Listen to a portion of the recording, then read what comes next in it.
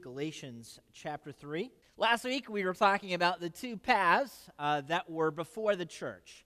And so Paul lays out those two paths. We gave the illustration of hiking around, Calaveras big trees and taking the North Grove versus some other type of trail that would be more difficult.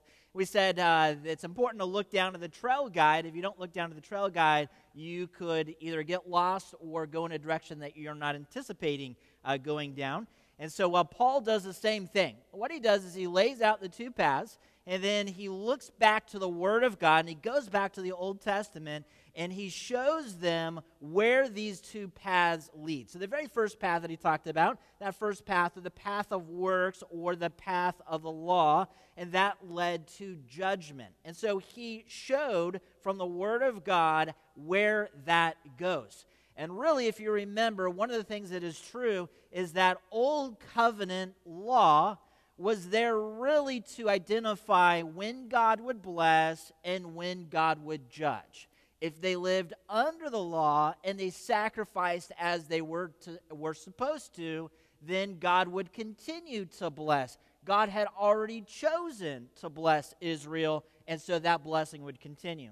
But if they went outside of that law, if they broke God's law, then there would be judgment. And so one of the things that we talked about last week is, remember, our traffic laws in California are not here to reward good drivers. They are to penalize reckless drivers as seen by the law. And so that's the same thing that happens with God's law, all right? And so it's not to reward good behavior. So the law was never meant to gain God's grace. That was never the avenue at which someone was to take. Instead, it was the line at which you knew if you were crossing, there would be judgment. So that's what the law was all about. We're going to see how that unfolds in just a second. We also talked about that path of faith. And so Paul brought this up. He goes back to Habakkuk. And so remember what's happening in Habakkuk's life. So he's a prophet of Israel. He sees the way that the God's nation is going, and there's lots of wrong things. There's red flags coming up all over the place, and so he seeks out to the Lord, and he asks why this is happening. And this is God's reply, and we looked at it in more depth, but just to sum it up, God's reply is this: trust me. Trust me. I am doing things that you don't even understand. And so know that I'm working behind the scenes. And then he goes on to say this. He says, the Canaanites have no guide, but Israel is the righteous live by faith. That's the quote there. The righteous shall live by faith. So the Canaanites have no guide, but really the righteous shall live by faith. So he takes that idea and he reminds the people that it's not through this trail over here of works which we gain God's blessing, all right? Or we gain heaven, or we gain God's grace. Instead, it's really by faith. And that's always been so. And Paul takes that back, and he goes back and he looks at Abraham. And he could have looked at many people and saw that idea of grace. But that's where we are this morning. We're looking at those two paths, and we're kind of finishing up here. Today, we see Paul's conclusion to that promise: the righteous live by faith. So we want to get an idea of the context here, and so we're going to start in Galatians chapter 3, starting in verse 10, and I'll have you stand out of respect for God's word. We're going to read the whole passage to get the context here, and then we will get to the second part of this passage. So notice there in verse 10 it says this: For all who rely on the works of the law are under a curse, for it is written, Cursed be anyone who does not abide by all things written in the book of the law and do them. Now it is evident that no one is justified before God by the law, for the righteous shall live by faith. The law is not faith, rather the one who does them shall live by them. Christ redeemed us from the curse of the law by becoming a curse for us. For it is written, Cursed is anyone who is hung on a tree, so that in Christ Jesus the blessing of Abraham might come to the Gentiles, so that we might receive the promised Spirit through faith. Let's go ahead and stop there and we'll ask the Lord's blessing upon our time. Lord, we do thank you for another opportunity today to talk to a missionary, to be able to sing praise to you, to be able to give to you of what you have generously given to us. But also, Lord, to be able to once again focus on your word and to really identify these two paths, that one path of works and the law and that one path of faith. And so, Lord, we do pray that you would use your word as you see fit again today. And so we think about this predicament that the church of Galatia finds themselves in. So there's this group that wants to bewitch them, that wants to take them in a completely wrong direction. And so Paul is writing really in love and in concern for these people. And so, Lord, help us never to fall in the same place as we find the Galatians today. But also, Lord, we do pray that you would continue in our own lives to help us to respond to you in faith. Help us to realize that really your blessing and salvation comes through faith and not through obedience. Obedience to the law or obedience to whatever list we might put together. But that truly salvation is through faith alone. That is the avenue in which we receive your grace. And so, Lord, help us to stay and stand confidently in Christ. In Jesus' name, amen. So as we continue today, we see Paul's first claim here as we're kind of wrapping up this whole idea of the righteous shall live by faith. And so the very first thing that I want to point out is found in verse 12. We didn't look at this last week, but I'll look at this week. And so notice there in Galatians 3:12, the law is not of faith. The law is not of faith. Now, Paul's not saying that the law is the enemy. He's not saying that the law has no worth. Really, everything that God does is important. And obviously, God gave the law to Israel, the covenant law, and it does have a purpose, and it is important. Matter of fact, Paul brings up the importance of the law in Romans. And so in Romans 7, 12 and 13, he says this, so the law is holy, and the commandment is holy and righteous and good. Did that which is good then bring death to me? By no means. It was sin producing death in me, though it was good, in order that sin might be shown to be sin, and through the commandment might become sinful beyond measure. And so Paul gives us, and actually he's going to give us another illustration here in Galatians a little bit later in a further lesson. He talks about the fact of why we were given the law in the first place. Again, it's not that the law is bad or it is wicked or that if we just ignore the law, then we're okay. Paul is not saying that. Matter of fact, Paul says the law is holy and is righteous. So why have the law in the first place? Well, the law was really to give us a standard to tell us that we're sinners. God already knew that we were sinners based upon our life. But if we didn't have a law, if we didn't have a list, we would go through life and think, you know what, I'm doing okay. Why am I doing okay? Because I give money to the church, and I go to church, and I'm kind to others. And so maybe we create our own list of how we can live and earn God's favor. But when God gave the law, he put us all in the same plane. Whether you were Jew or Gentile, we were all told, you know what, we all fall short. And so that law was given really as a list to say, you know what, you're not perfect. The law was never to earn salvation, but really the law was given so that we would know we needed salvation. We needed this avenue of faith. And so Paul talks about this idea of the law here in verse 12, but the law is not of faith. But then he continues here, and he says something else about the law. Well, if you look down there at verse 12 and notice, but the law is not of faith, rather the one who does them shall live by them. And so Paul brings up a second idea here, that really the law is for those who do it. And so there's a big question, and really as I began to study out this passage this last week and dig more deeply into it, I begin to realize that there is a debate at why God used this passage. Again, we talked about in the first two verses that Paul would open up the Word of God and he'd go back to the Old Testament and he would prove from the Old Testament why these things are true. So the question is, in verse 12, why does he use this portion of Scripture? Now, this portion of Scripture is found in Leviticus chapter 18. So I encourage you to flip over, hold your place there in Galatians, but flip back to Leviticus chapter 18. Leviticus is in the Old Testament. If you start from the beginning of the Bible in Genesis and you start flipping towards the back, you'll arrive there in Leviticus. But I think it's important for us to give the context because Paul is using it for a purpose. And remember, Paul is a Hebrew of Hebrews. He has studied the Scripture front to back.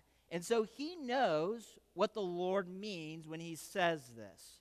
And so he is quoting it for a purpose. Our question today is, why? Why? And so I say that because there is a debate about why Paul uses this passage. Get an idea here, we do want to get the whole passage. So Leviticus chapter 18, starting there in verse 1, it says this, "The Lord spoke to Moses, saying, Speak to the people of Israel and say to them, I am the Lord your God." All right, the very first thing that we need to address is who the speaker is of what Paul just quotes. All right, so it's not Moses. Instead, what happens here is Moses is being told something by God, and really it's God's desire for Moses to take what God is about to say and tell Israel what God said. So he is kind of the in-between. He's the go-between here, and so God's speaking to Moses. Moses is supposed to speak to God. And so what we have, or not speak to God, but speak to Israel. And so what we have here is not just God's word, the Bible, but this is actually literally the words of God. That is what Paul quotes in Galatians. He quotes the words of God. All right, so now the question is this. Let's continue on here in verse 3. "You shall not do as they do in the land of Egypt, where you lived, and you shall not do as they do in the land of Canaan, to which I am bringing you. You shall not walk in their statutes." All right, so the idea is their laws and statutes. In the context here, the Lord is actually talking about some of the things that happen in Egypt and in Canaan in a family way, in a sexual way, and he's saying, you know what they did back there in Egypt should not be a part of you guys. And where you're going to Canaan, there's also some wicked things that happen there, and you should not be a part of that either. And so God is identifying to Israel, what is that line, okay? Don't do this and don't do that. And notice that very last thing he says, you shall not walk in their statutes, okay? So what they think is correct and the way that they perceive things, don't follow that, okay? And then God tells Israel what they should follow, all right? So we see that in the very next verse. In verse 4, "You shall follow my rules and keep my statutes and walk in them. I am the Lord your God. You shall therefore keep my statutes and my rules." And then notice there, and this is where Paul quotes, this would be the quote here, "If a person does them, he shall live by them. I am the Lord." I guess the quote actually stops here and not "I am the Lord." But if a person does them, he shall live by them. All right. So maybe you're here today and you go, okay, so what is the concern? What is the debate amongst Christians? Well, number one, all right, this is the very first thing. I'm going to highlight this in a different color. We're going to use green here. The very first question is, what does God mean when he says live? All right, what does God mean when he says live? Does he mean physical life? Don't do what they did in Egypt, and I brought you out of there. Don't do what they do in Canaan, where I'm about to send you, because I want you to have physical life. So some people, they look at that as physical life. Second of all, they see that as God's blessing. All right, it's a quality of life. We want you. He's giving them this command, or reminding them of this command, because he wants them to live under God's blessing. And number 3, the idea of eternal life. And so those who do it will have eternal life. So that's the first thing that is debated. What is God talking about when he uses the word live. All right? And then, this is another question that is brought up. If a person does them. Now, this idea of doing something is connected to this idea of live. So really we have to understand what live is and then how our doing things affects that live or that life. And so that's really the debate that goes on is how are my works associated to this word live? Because that's what God said to Israel, and that is what Paul is pulling out. He's quoting this from the Old Testament. Again, he understands. He actually understands this far better than I do because he studied the Old Testament scripture far more than I did. Remember, he was a Pharisee that was rising up even faster than some people of his own age. And so Paul knows exactly what he means by using this. And so I don't presume to know exactly why Paul quoted this, but we do know this, all right, that the law was never to earn salvation. So we can rule out that life as being eternal life because I don't believe that the law was ever to earn salvation. If that was so, then we could live under the law and earn our salvation. But again, Paul says here in Galatians, that is absolutely not possible. And so it's not that way. Then another idea is, well, maybe it's just life, period. Well, of course, the people that live in Egypt, they're doing these things that God does not like, and they continue to have life. And the people in Canaan, the same thing. They're doing these things, and of course we know God's about to go in there or bring his nation through there, and he's going to conquer Canaan. But they're doing something as well, and they continue to have life. So I don't think it's just physical life. At the same time, I don't think it's quite eternal life. But one thing that we do know about the law is that it was connected to God's blessing. Because remember, God told Abraham that I will bless you and that you will be a blessing, or your offspring, I should say, will be a blessing to everyone. God had already chosen to bless Israel prior to the law. All right? So the obedience to the law was not connected to God's blessing. God had already chosen to bless. So that law instead was that where that they would go from blessing to curse. And so I think what God is saying here is that those who do them, those who follow this law, will receive my blessing. I think that's what Paul is saying here. That's what God is saying here, and I think that's what Paul is quoting as well. Again, look there at verse 12. But the law is not of faith. Rather, the one who does them shall live by them. Now, the question is, why does Paul say that the law is not of faith, but at the same time he says those who do them shall live? That's another question that people bring up, and the thing that always gets me is he has in here rather.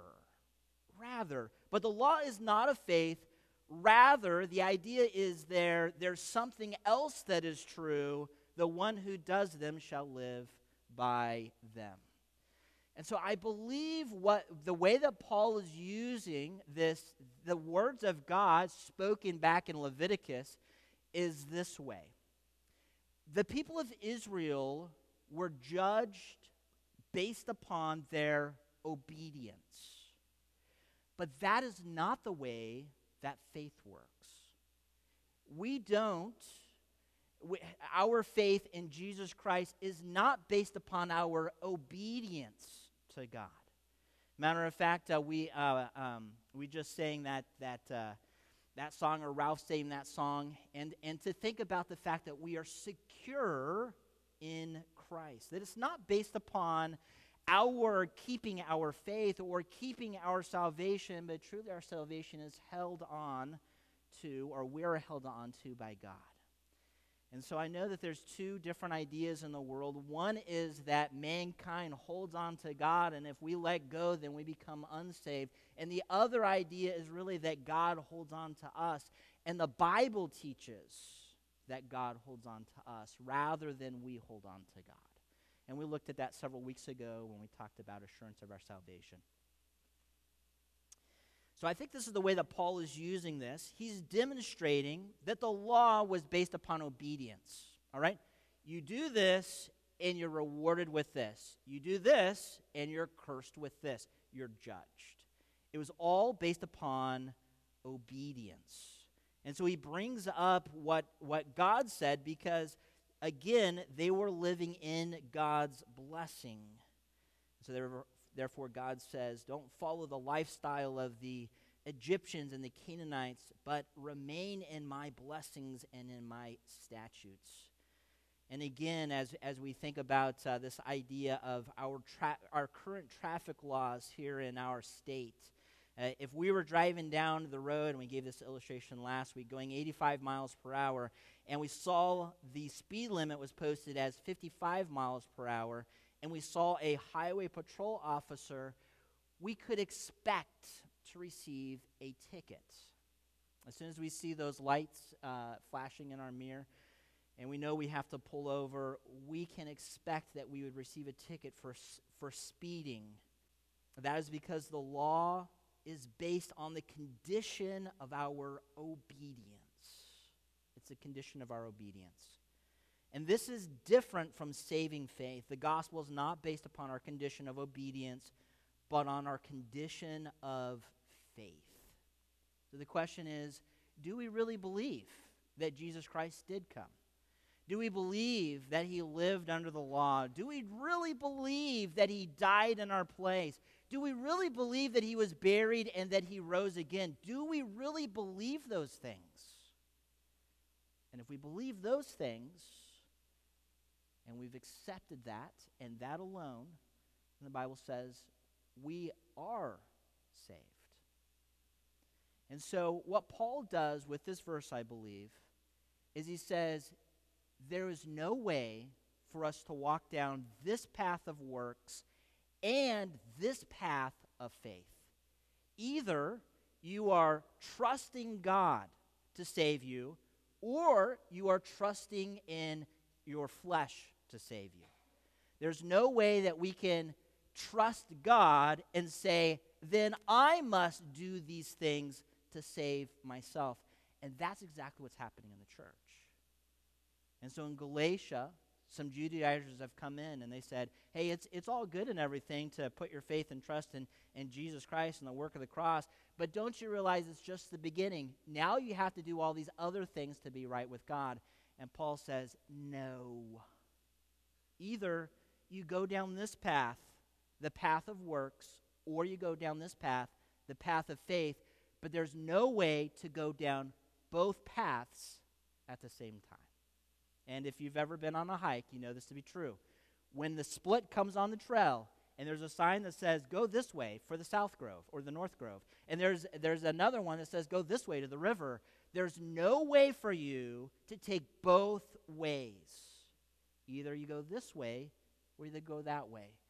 And so what Paul does is he draws a line in the sand, and he says, don't you realize that the law is not of faith? And then he gives an illustration that the law is all about obedience, whereas faith is all about trust.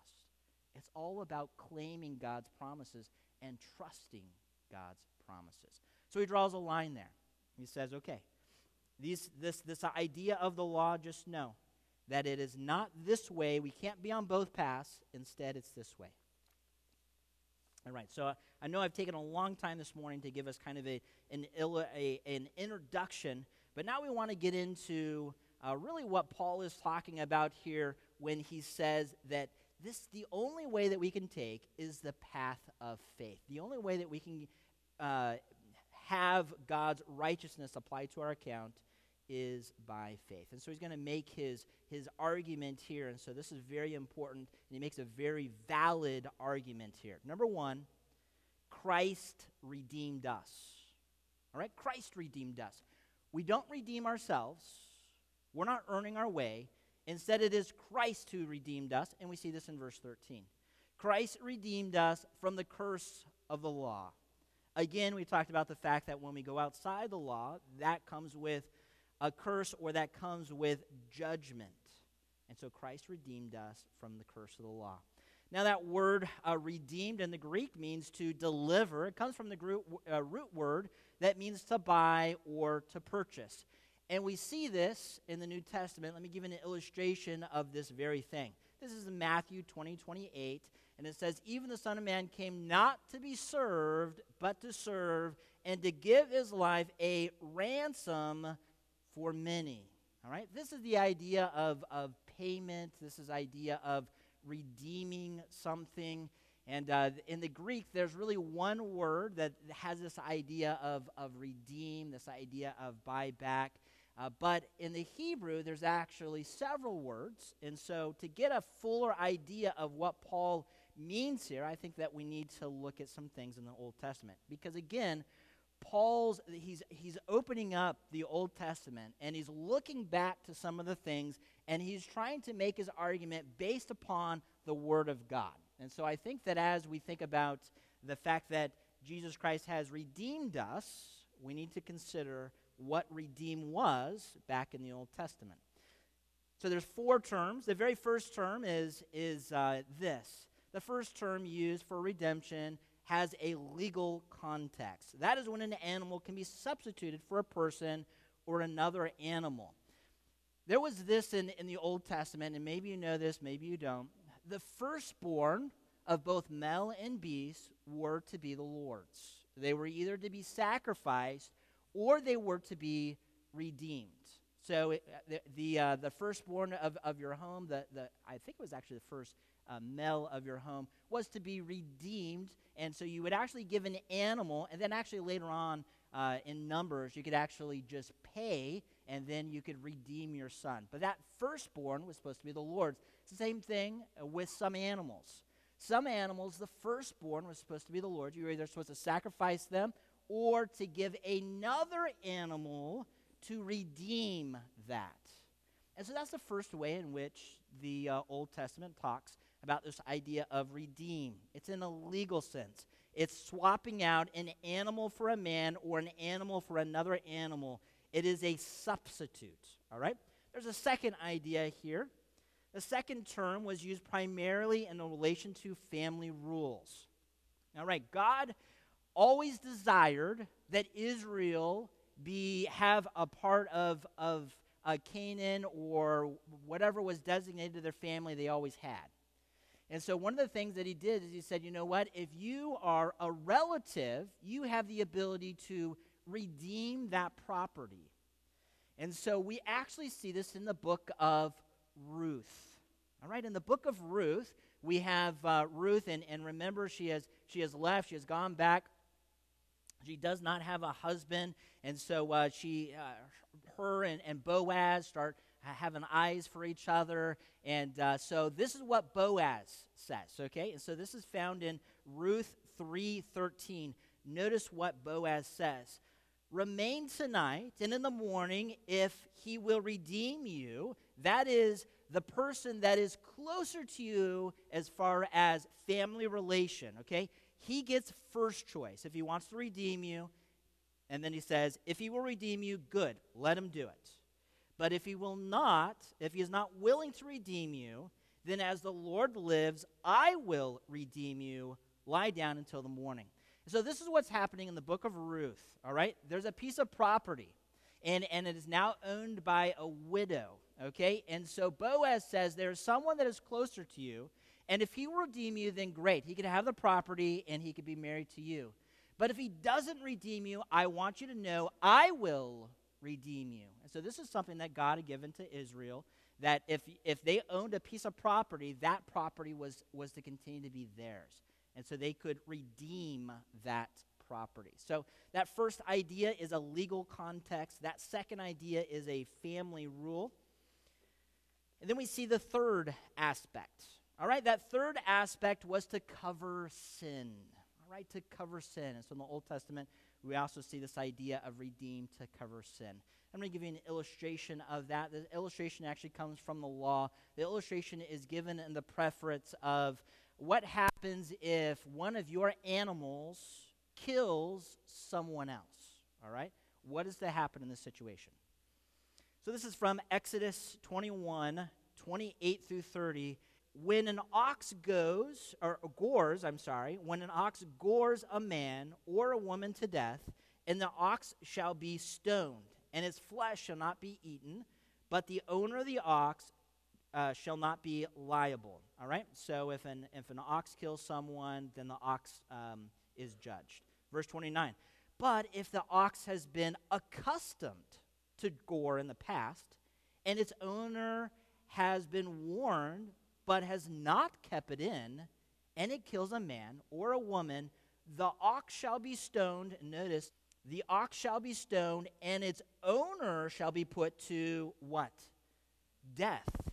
And so this is according to the law. All right, according to the law, if your ox gored someone and they died, the ox dies. However, if you knew that you had a bad ox and that he could kill someone and you didn't do anything about it, guess what?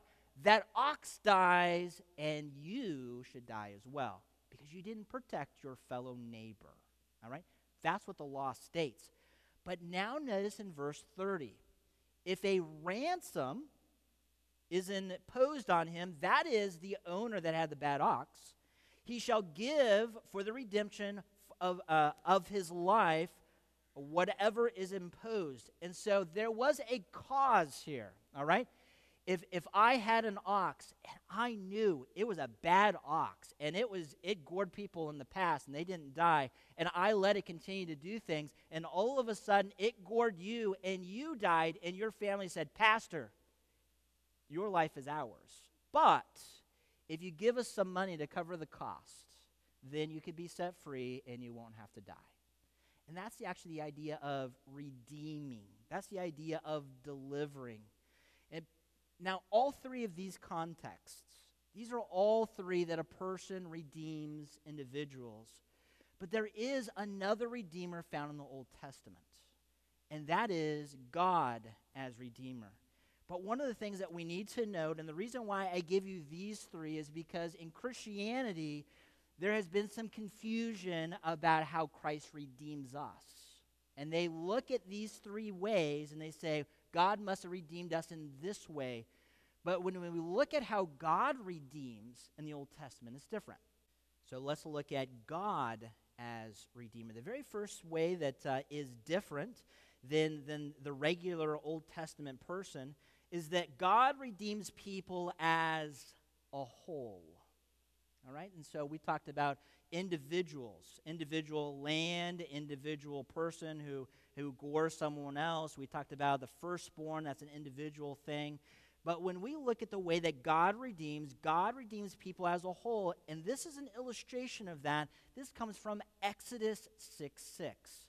And so notice here in Exodus 6:6, say therefore to the people of Israel, I am the Lord. I will bring you out from under the burden of the Egyptians, and I will deliver you from slavery to them, and I will redeem you with an outstretched arm and with great acts of judgment. All right? And so what is God going to do? He's going to redeem you. And who is the you? That is all of Israel. All right? That's not one person. That's not Moses. That's all of Israel. God is going to save all of Israel. He's going to redeem them and bring them out of slavery. All right? So God redeems everyone. And we see that, or a whole people group. And we see that true here in John 3:16, a very familiar verse. For God so loved what? The world, that he gave his only son, that whoever believes in him should not perish, but have what? Eternal life. And so God did something. He delivered, he redeemed from what? From the punishment of sin to have eternal life. All right? And so the redemption that we see God using in the Old Testament is a little bit different than what we see individuals use. But there's a second thing that is true about this redemption that we must point out today. God redeems with his power. All right, God redeems with his power. Now, in all three of the illustrations that we gave, they would pay something, they would pay some type of fee, and then they'd be redeemed. Okay, whether it was the firstborn, whether it was the property, whether it was the person that was gored, all of them would do something, and then there would be something that would benefit them. It was like a you do this, we'll do this type of thing. But again, what we see here in Exodus is that God is not paying Egypt. All right? Notice again here in Exodus 6:6. I am the Lord, and I will bring you out from under the burden of the Egyptians, and I will deliver you from slavery to them, and I will redeem you. And then notice how that redemption is done with an outstretched arm and with great acts of judgment. I point this out because God is not paying off the Egyptians so that his people could be set free. Instead, what we see in the Old Testament is that when God redeems, he redeems with his power. Now, why is that important? That is important because once we get back to the New Testament, so go ahead and flip back to Galatians. Once we get back to Galatians chapter 3, verse 13, Christ redeemed us from the curse of the law, notice, by becoming a curse for us. And so there is this idea that there was no way that we could redeem ourselves. There is no way that we could save ourselves within our own power. But it had to be God's power that saved us.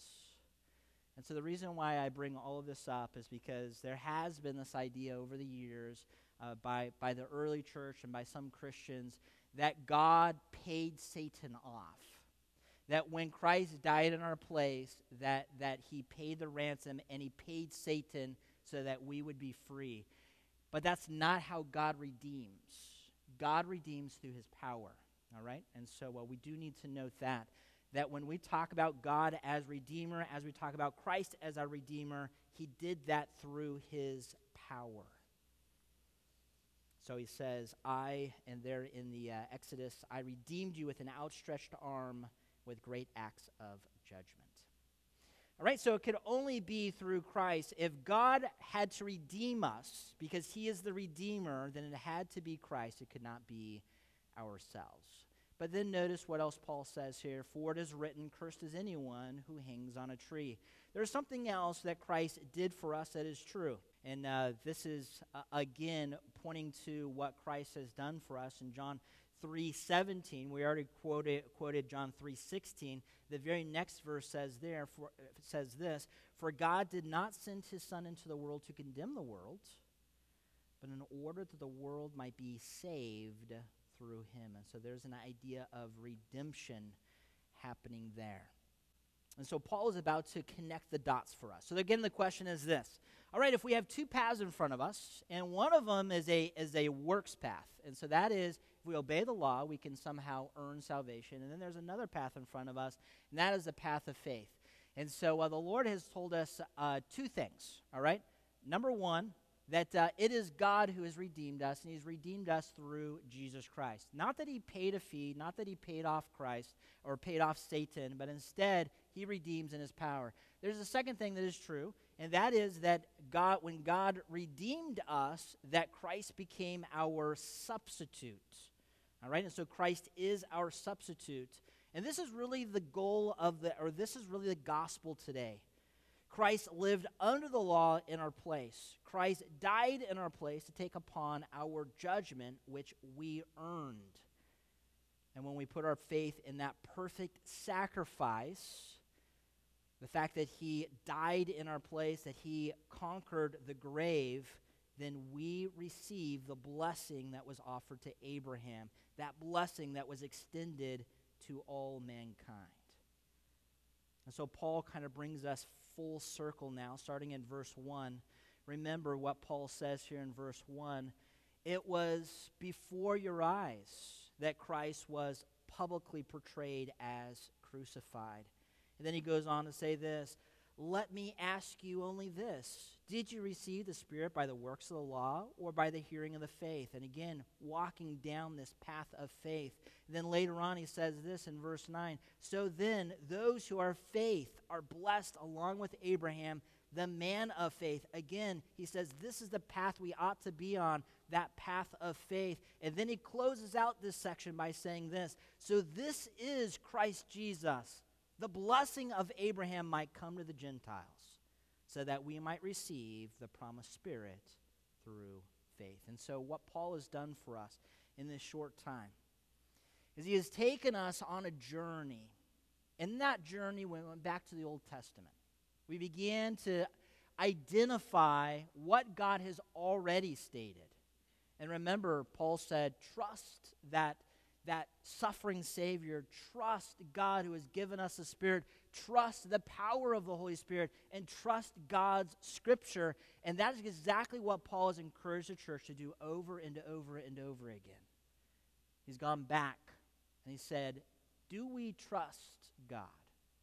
If God said this was the way, do we trust God? Matter of fact, in that portion of Scripture in Leviticus, he said, don't do as these nations do, but follow my rules and my statutes. What he was saying was, trust me. And this other group has come in. They've said, what you need to do is you need to do these other laws and these other statutes. And instead, really, what Paul has identified us is that we simply need to trust God. That really the righteous live by faith. And so that's why he says that in verse 11, for the righteous shall live by faith. So the question is, where do we stand today? Are we relying on our own good works, our own effort? Maybe we have a list in our mind, and it's maybe like give to the church or serve the church or be a pastor or be a missionary, and we have this list of things that we do for the Lord. That's the law. Obedience. But that's not faith. Faith is trust.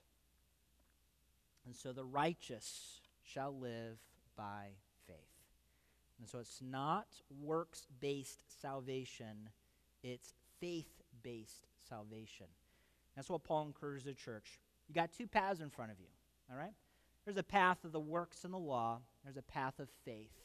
Know that Jesus Christ is the way. He has redeemed you. He died in your place so that you might be saved. So if you're here today and you've never made that decision, that is a decision that you need to make as well. Matter of fact, the Bible talks about how God is patient.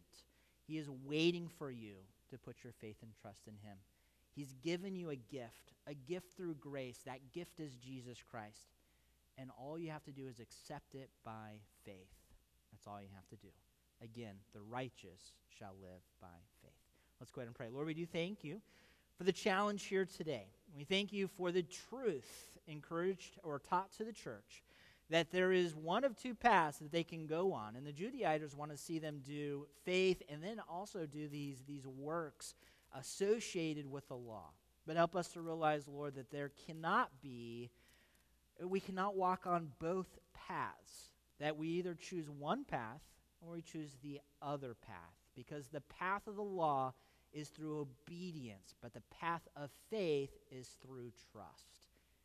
And so, Lord, for those maybe they're kind of like maybe just right in the middle. They're not really sure exactly what path they're on. I pray you'd work in their heart and allow them to take a path of faith. Put their faith and trust in the work of the cross, the fact that he died for us, the fact that he was buried for us, the fact that he rose again, proving that he was who he said he was. And so we pray that you would continue to work in hearts. And for those of us that are Christians, Lord, help us not to get caught up with thinking that we can somehow earn God's favor or earn God's blessing after salvation, but help us to realize that you love us with a perfect type of love after salvation, and that there's no way that we can make you love us more based upon our obedience. But help us instead just to have faith that you will keep your promise to us. But also help us to bring you glory and honor by doing what you would want us to do. And so not a works-based, but a servant-based. Help us to serve you because you have saved us. In Jesus' name.